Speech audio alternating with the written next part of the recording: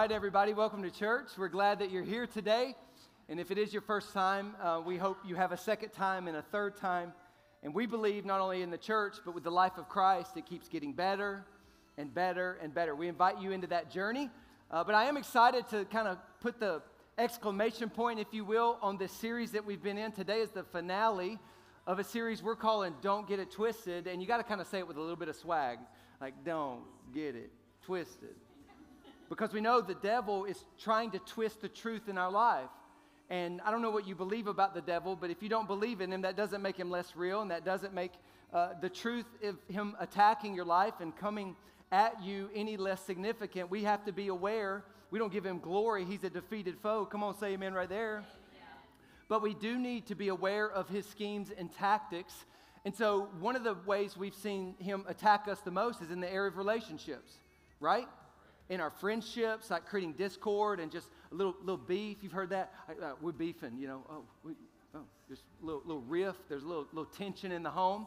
So we talked about our friendships, in our marriages. I mean, I know nobody has any tension in their marriages here. We're a perfect church, okay? You can laugh because that's not true.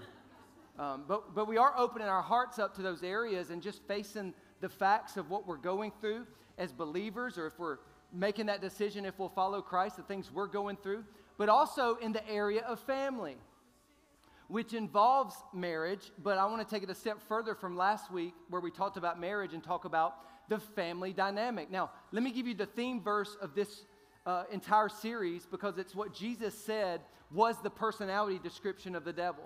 So if you were ever to see a persona personified of the enemy, what is he like? Who is he? Well, Jesus in John 8 told us very clearly he's a murderer. As a matter of fact, he's been that way since the beginning. He's got murderous plans, murderous thoughts. He wants to take you out. And it says he's not holding to any truth. Well, that's kind of hard to do when there's no truth in you. That the Bible says there's a way that seems right, but in the end leads to death. And this is how he traps us, is we think that what we're doing, what we're saying, where we're going, how we're living our lives at times, it seems right. Culture endorses it. Maybe nobody's telling us this is not the best for you. But in the end, it leads to destruction. And I'm a pastor. And so my primary responsibility is to help point us all to Jesus. Like I'm not Jesus in no sense. I'm glad my wife's not in here. She'd be like, hey, man. But I'm a tour guide, and if you would let me, I'd like to be your spiritual tour guide today, pointing us all to Christ, because the enemy is trying to get us to take a different tour. He's trying to get us to go down the path of things that seem right, but in the end, do not benefit us, and they actually lead to death, emotional death, spiritual death, could be physical death. There's things that aren't good for us that the enemy will portray as good. That's how he twists the truth. That's why we've got the name of the series, because he doesn't just blatantly lie to you. He takes a truth and he twists it. And so we're here to say, along with the body of Christ, don't get it twisted. Because when he lies, he speaks his native language, for he is a liar and the father of all lies. So I want to talk about the family today, and I want to talk about the first institution God created. He didn't create a lot of them. He created the local church. That's his plan for reaching humanity, that we would all find our place in the body of Christ, and that we would function as the body of Christ with Christ at the head, and that we would help reconcile his lost children back to him. That's the mission. The mission is not changing, and you're needed for the mission. Okay, you can be a part of that. If you'd like, I would suggest it as a way to live the best life you can live this side of heaven. But the first institution, even before the local church, Jesus created marriage between a man and a woman. And the Bible tells us that in Genesis. And if it's ever been under attack, the family unit, the marriage, according to the Bible, is under attack. I was reading some statistics, as I like to do, just to try and be informed of what's going on. Of course, the Bible is our guide, but we also use everything else as a tool to just have better context of the times we're living in, so that we'll know how to act, live, behave, and what the mission is at the time of hand. But Gen Z is a generation that's ages 12 through 27. They're in our church. More importantly, they're in our homes, which, by the way, we have them 1 hour a week. You have them the other 167 hours a week. So we're here to partner with you, but we can't be you. Now, we're going to do everything we can as a local church to invest in them. And we're radical about it. We're committed to it. We believe they're not just somebody that we're just caring for so that you can receive service. No, we're speaking a biblical future over their life.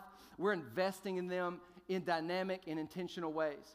But Gen Z is ages 12 through 27, and then right behind Gen Z is Generation Alpha, 11 and under, which, oh, by the way, now comprises of about 30% of the population. So they're the largest percentage population alive today. They've even exceeded the boomers. And there's some interesting facts about them. First would be they're screenagers. Okay, we call them? I thought that was funny. Okay, come on, laugh at my jokes. We're going to be eating lunch way faster. Okay, thank you. Thank you. But they're screenagers. So much so, by the time they're 18, it is estimated they would have had 30,000 plus hours in front of a screen. So much so, those ages 10 to 14 are spending on average 9 hours a day in front of one. And those 14 to 18 are about 7.5 hours in front of one. So much so, by the time they're 18, they would have spent 30% of their life in front of a screen. We've got to be aware of this. Also, we see about those two generations is though they're the most populous, they are the most isolated.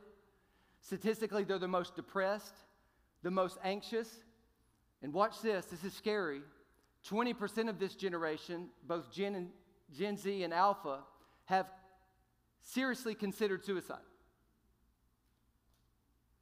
It's a big deal. 59% of the generation uses Instagram, IG, as their primary source of information. So you've got other people creating narratives that your kid is embracing and that your kid is believing. 60% of the generation, if something doesn't change, are expected to leave the church.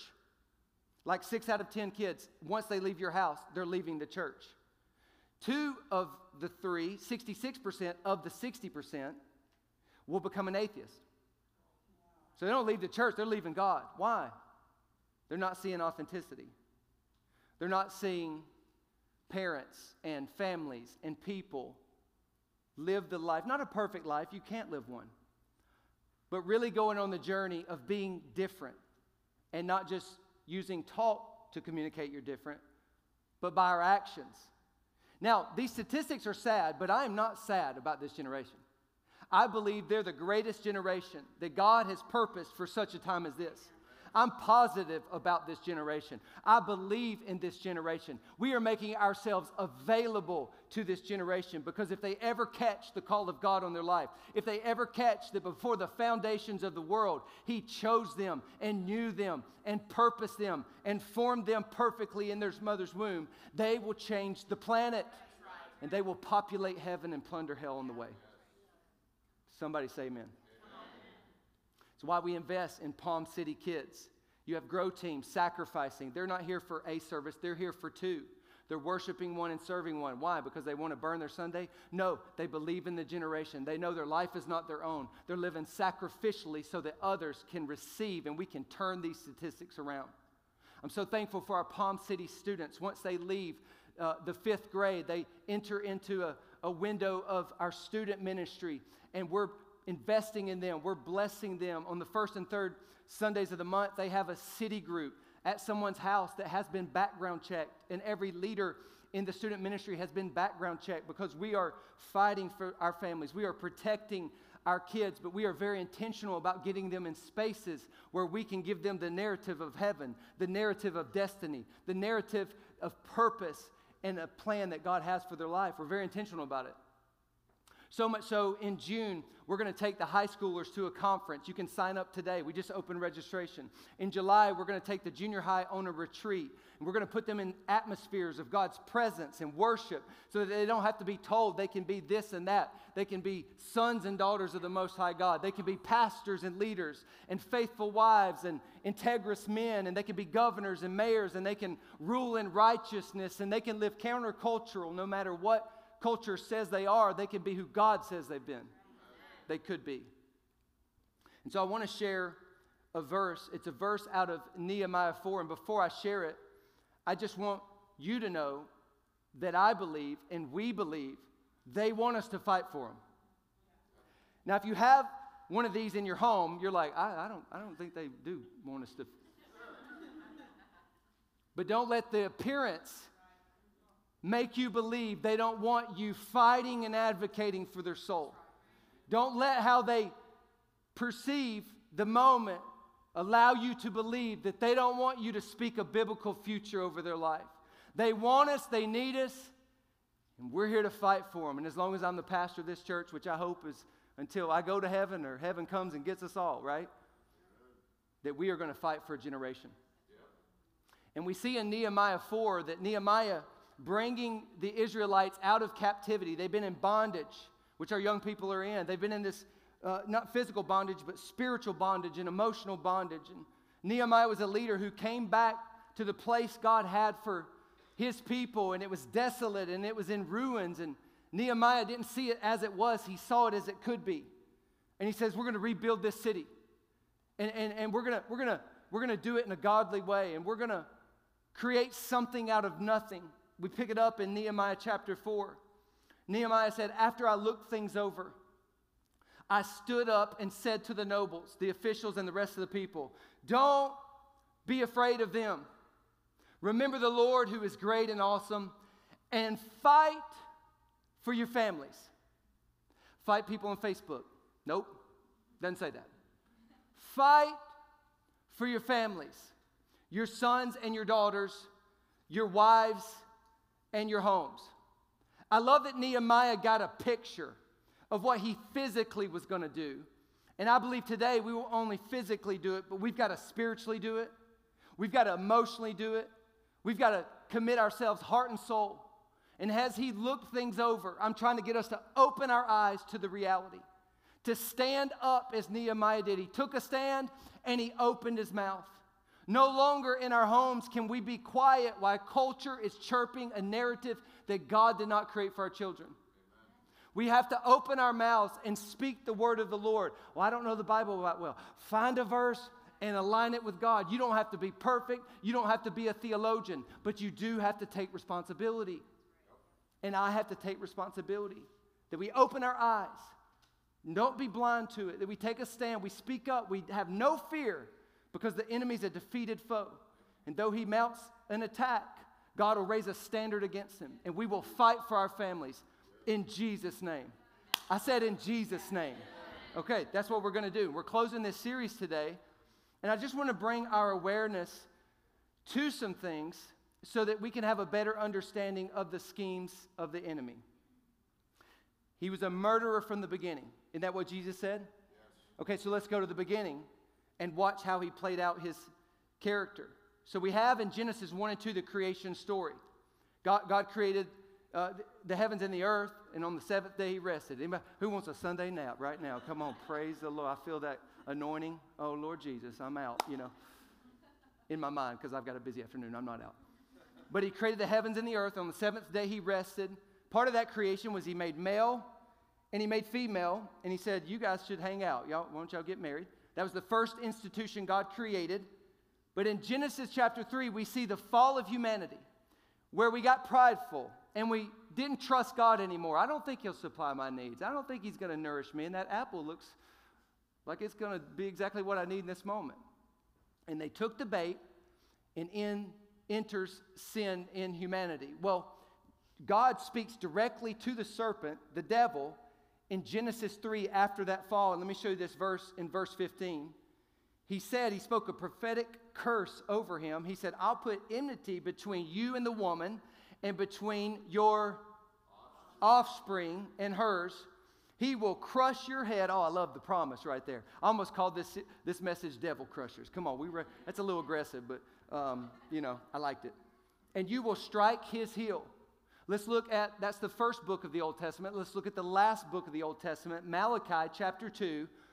Mind you, this is where God says the words, I hate divorce, which people have been used for condemnation. Well, God hates divorce because he loves you. And he hates for you to go through what divorce does to you. But it's not just about you, mom and dad. That although he hates what you'll go through emotionally and spiritually in every way if you experience divorce, because he hates the results of it, He hates what it does to the children.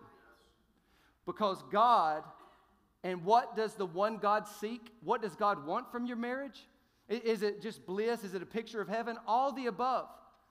But God wants godly offspring. So be on your guard. Like you need to, that's his plan. And it's been the plan from the beginning, and it's the plan today, and until Jesus comes back or we go to him, it'll be the plan to the end of time. So we got to be on our guard and do not be unfaithful to the wife of our youth. The word offspring in the Hebrew, which your Old Testament is written in, is simply the word seed. And if you know anything about seed, seed has potential. It's not fully developed, but it has the potential of developing into something fully. If you take a seed of an oak tree, doesn't look like an oak tree, but over time, if it's put in good soil and cultivated, good environments, and it's loved on and has the right time and the right conditions, it'll grow to be a strong oak tree. And what the enemy is not scared of our little kids, he's scared of who they could be. He's scared of the potential that they have, and he's been trying to take out the kids from the beginning of the time. We see in Exodus chapter 1, the enemy knew that there was a deliverer among the people. He doesn't know the future, but he knows that God's moving, and he tries to do things to stop what God's trying to do, although he doesn't know what God's trying to do, but he knows this: he uses young people. That's why the stages have young people. They're too young to sing. They're seed, potential, age and stage, every age. But we love young people. We invest in them. We put them in godly situations so that they can thrive and they can have something competing against all the other things that overpromise and underdeliver. That they can serve in this house and today be used in a mighty way. Exodus chapter 1, the spirit of the murderer, the spirit of the devil came on Pharaoh. And so Pharaoh gave the order to all his people: every Hebrew boy that is born, you must throw into the Nile. Why? Because he knew God had placed a deliverer among those boys. So he's been trying to wipe out genders and wipe out young people from the beginning of time because it's his native language. It's his persona. It's who he is. It's his nature. He's a murderer. Matthew chapter 2. In Jesus' day, different setting, different time frame, same spirit. Herod, who was the king at that time and who had met with the Magi, which Magi are the three wise men. Remember the Christmas story? So they see the star and they're like, there's a Savior born. So they start making the journey. Well, they come into the city and the king finds out they're on their way. And so the king interrogates them and finds out, why are you here? To which they say, there's a Savior in this city.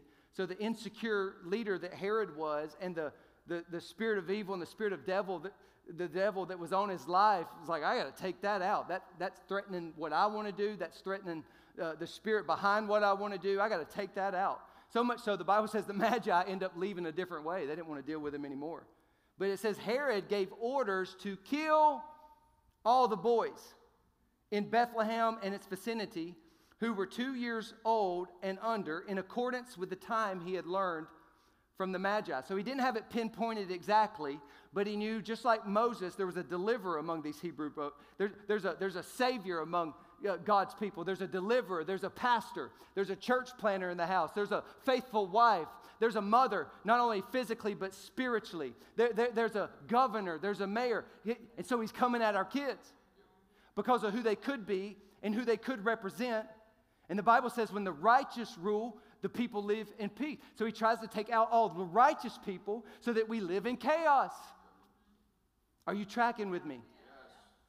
So we see from the beginning he was a murderer, and that we have to understand that he's trying to kill our kids. He's trying to kill our marriages. He's trying to indoctrinate them with ideologies that are ungodly and unbiblical, and believe narratives that God has never given for their life, so that they'll live in confusion and choose paths and choose places that God never destined for them. But in Jesus' name, at Palm City, we're going to fight for our families. We're going to do everything in our power, not because we're great. Remember, we don't fear the devil, not because we're powerful, but he's powerful. He's a way maker. He's a miracle worker. And nothing is impossible for those who believe. Does anybody believe that God still has a plan? If I've got a breath, God can still turn it, no matter what the statistics say and no matter what we see with our physical eyes. that God has a plan.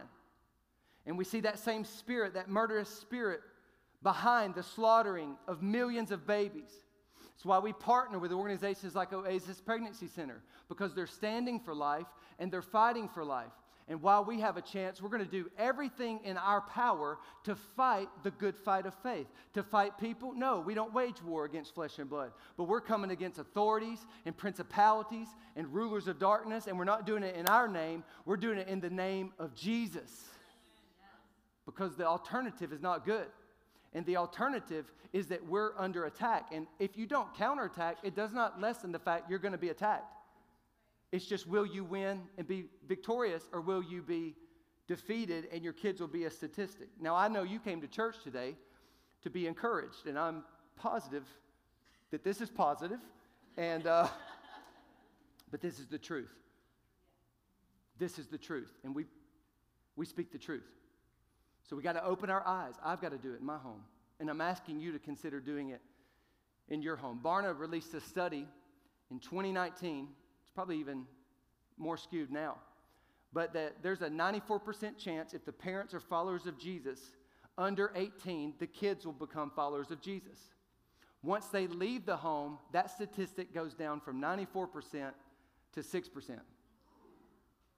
That's why we're going after Palm City kids. That's why we're investing in Palm City students, because the time is short and the time is now. Now, what I'm not saying is that you need to be a perfect family, because there's not one. And we're not a perfect church because you're all here. I'm just kidding. Seriously, when we show up, church no longer becomes perfect, but He's perfect. And we have an opportunity to let Him work His perfection in us. And if I do that and you do that and we fight for our families, in Jesus' name, they will not be a statistic. They will accomplish the plans and purposes God has destined for their life. But you don't have to be a perfect family. That's never been the goal.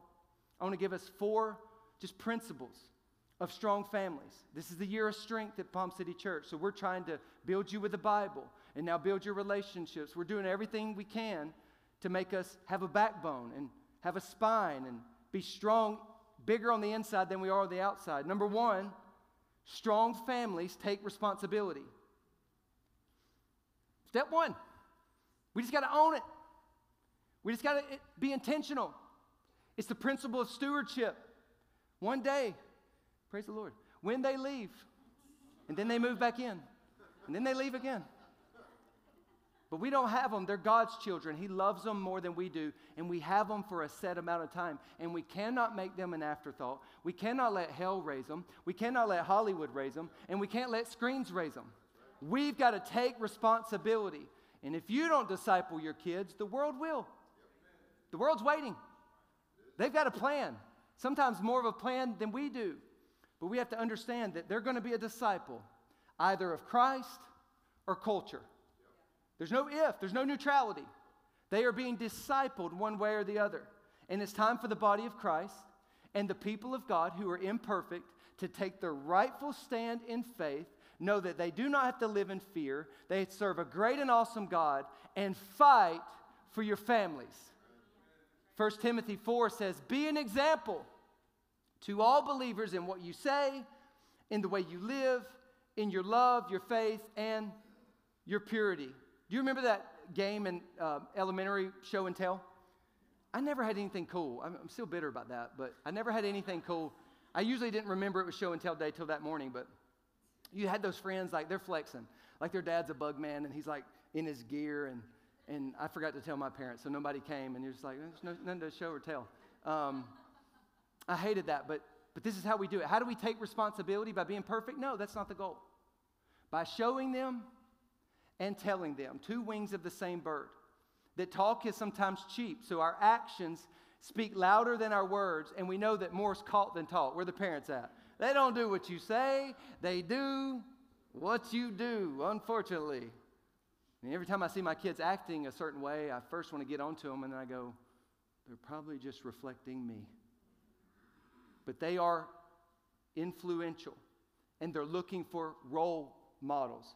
People who don't just verbally say the right things, but their nonverbal actions, the way they live, the way they talk, the way their faith is authentic, and the purity of their lives is attractive. So we got to show them, but we got to tell them. I want to say this. You can't outsource this to the preacher. You can't delegate this to the youth leader. Husbands, you can't put it on your wife. This is each person, man and wife, assuming the responsibility. We'll support you. We want to partner. We'll make you famous in your home. But you have to take responsibility. That's why Deuteronomy says you must teach God's commandments to your children and talk about them. When? All the time.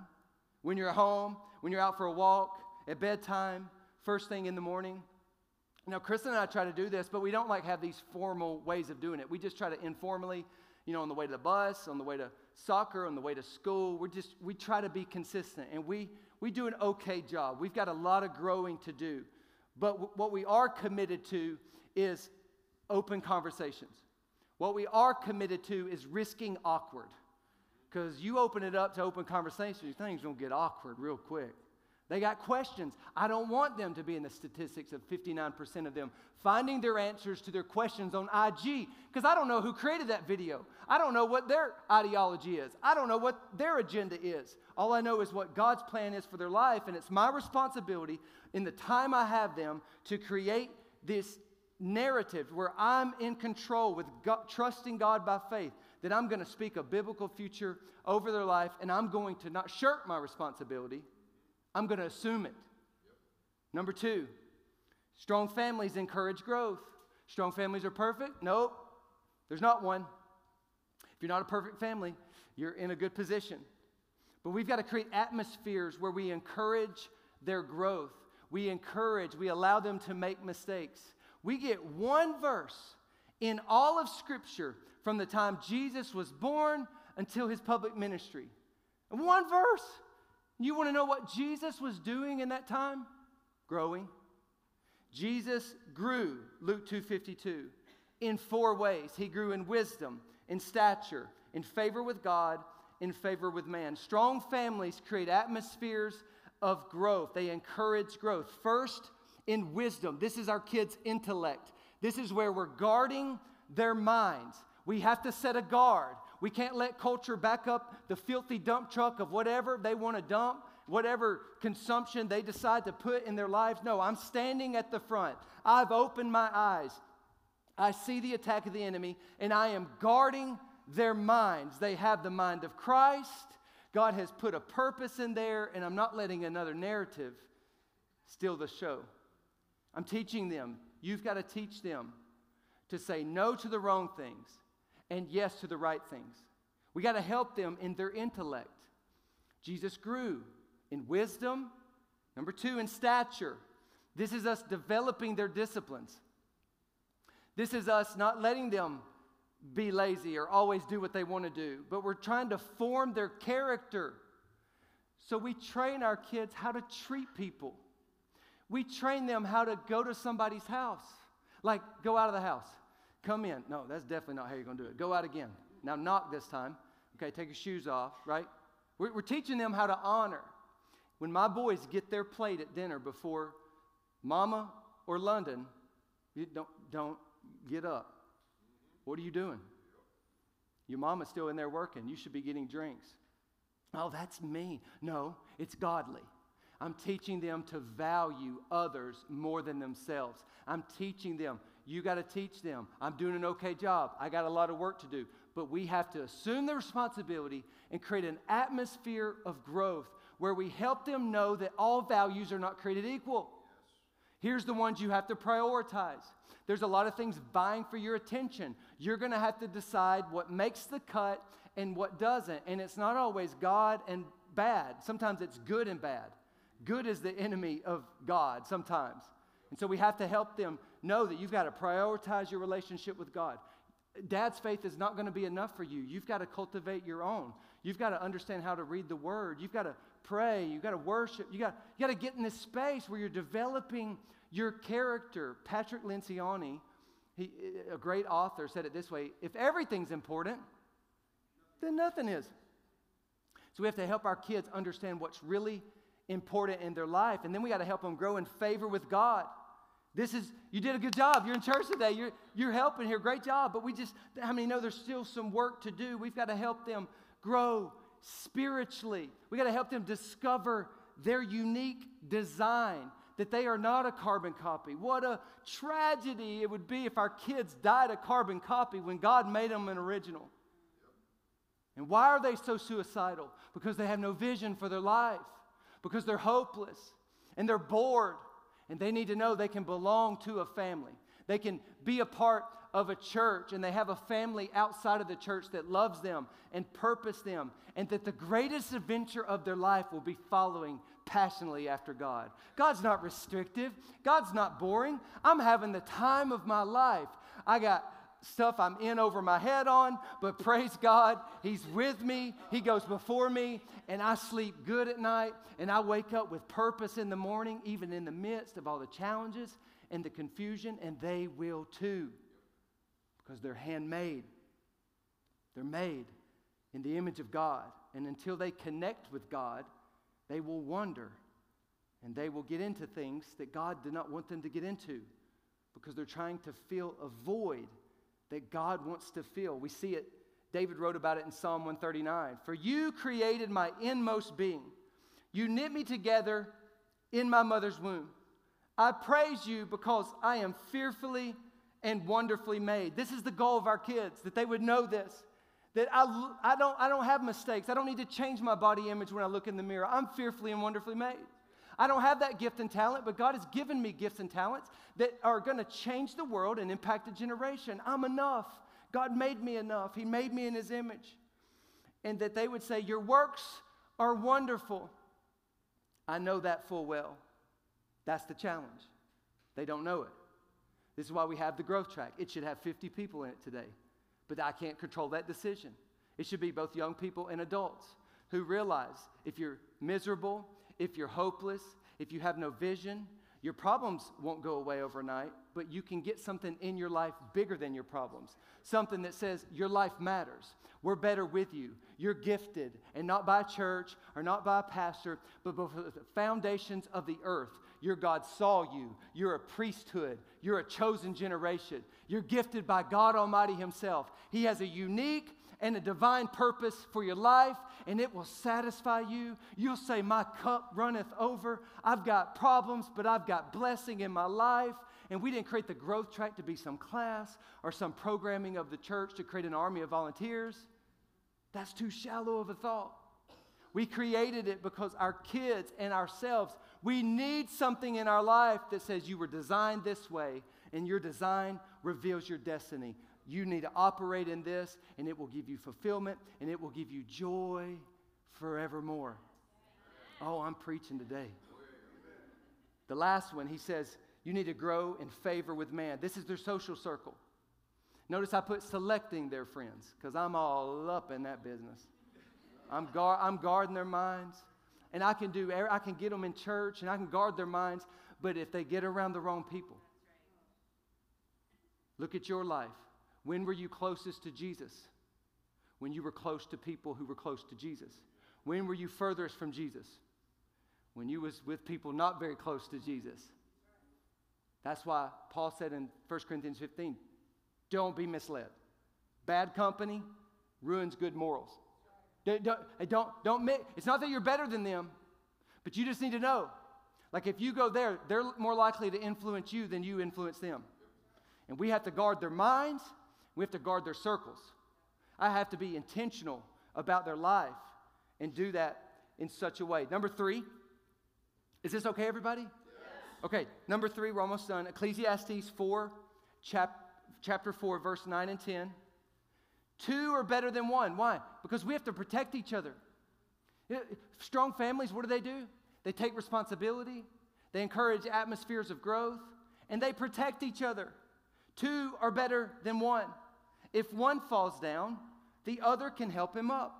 But if someone is alone and falls, it's too bad, because there is no one to help him. This is why we preach city groups. You need relationships. You don't just need rows, you need circles. You need somebody that is investing in your life, somebody that is praying for you by name. We need to protect each other. Kristen helps me with my schedule. Right? I love what I do, and I will overcommit because I'm like, time is urgent. Let's do it all. She's like, maybe reintroduce yourself to the kids. They don't remember your name. I'm like, all right, that's cool. That's probably a good idea too, right? But what does she do? Is she coming down on me? She taking my manhood? No, she's protecting me. And I got to protect her. And we got to protect our kids. And I can't say yes to all events and still do the main thing God's called me to do. And many times we do that, not because we want to go, but we have a fear of man. We fear man more than we fear God. And it's time to put that holy reverence back on God and just let people know, look, my yes is yes, my no is no. I've got to do what's the most priority. I've got to protect my life. I've got to protect my family. We got to protect our kids when they deal with change. Most people are change averse. The 60% of people statistically do not like change. They don't change anything. But how many know life is nothing but change? The only guarantee I can give you is something's going to change. And that'll mess them up when they're young because they don't know how to handle it. And that's why we say you can process that at your student group. You can process that with a mentor. You can process that with your parents. You can process that with counseling. Let's take the stigma off professional counseling. There's nothing wrong with it if it's Christian-based, right? Who gave that counselor the mind they have? God. So we've got to help them deal with change. We've got to help them avoid harmful ideas. We've got to protect them. Again, 30,000 hours of screen time by the time they're 18. They've seen a lot of murders. They've seen a lot of ungodly sexuality. They've seen a lot of things that God says is not good for you. And we've got to take that indoctrination and we've got to help them avoid things that will harm them so that they can live in the path of God's life. And they can live in the place of His blessing. And we've got to be just as radical about their spiritual health as we are about their physical health. Man, we'll cut everything if somebody's sick, but we don't give a thought to them just consuming too much. Are we fighting for their spiritual health as much as we are their physical health? We've got to raise that standard, and we've got to help them overcome rejection. I can remember my dad is a great man, but when I was growing up, he wasn't following God, and I can remember being upset, striking out in a baseball game or just upset, and he would, don't cry. Suck it up, buttercup. What's a buttercup? I want one. But I can remember that. And you know what? I had to go through some healing. I had to have some brothers in my life helping me to process emotions because I was told to stuff them. And we can't raise young boys and young girls. We got to help them. God's emotional. The Bible says Jesus was a man of sorrow. The Bible says be angry and sin not. Emotions are godly. It's what you do with them. And we've got to train a generation that if you've been rejected, that is an emotion. That does not feel good. But I'm telling you, young person, if you'll stay faithful in that rejection, God will give you a redirection. God will have something for you better than what that closed door did not give you. If you'll stay faithful to Him. And number 4, strong families serve God and others. Are they perfect? Nope. That gives me peace of mind. Because it's a hot mess up in my house sometimes. Where y'all at? We got laundry over here. We got schedules. Like, what in the world's going on? But there's grace. And that strong families aren't perfect, but they do have priorities. And they do make some commitments. And nothing takes the place of what's most important. And that is God and others. Hey, young person, I tell my boys, I love you so much. But life's not about you. I tell my kids, oh my gosh, you're amazing. But the universe doesn't revolve around you. And that God's blessed you in a great way. He has. But the blessing's not for you. We're blessed to be a blessing. That you're God's plan for the earth.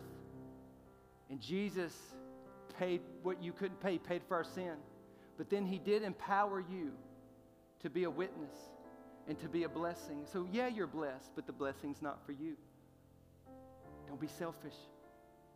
Be a giver. Be a lover. Be a server of other people. That God wants to do more in your life. And honey, you got to prioritize God. I can't be your faith alone. You got to prioritize the church. One day I'm not going to drive you. You're going to have to decide to get in your own car and go.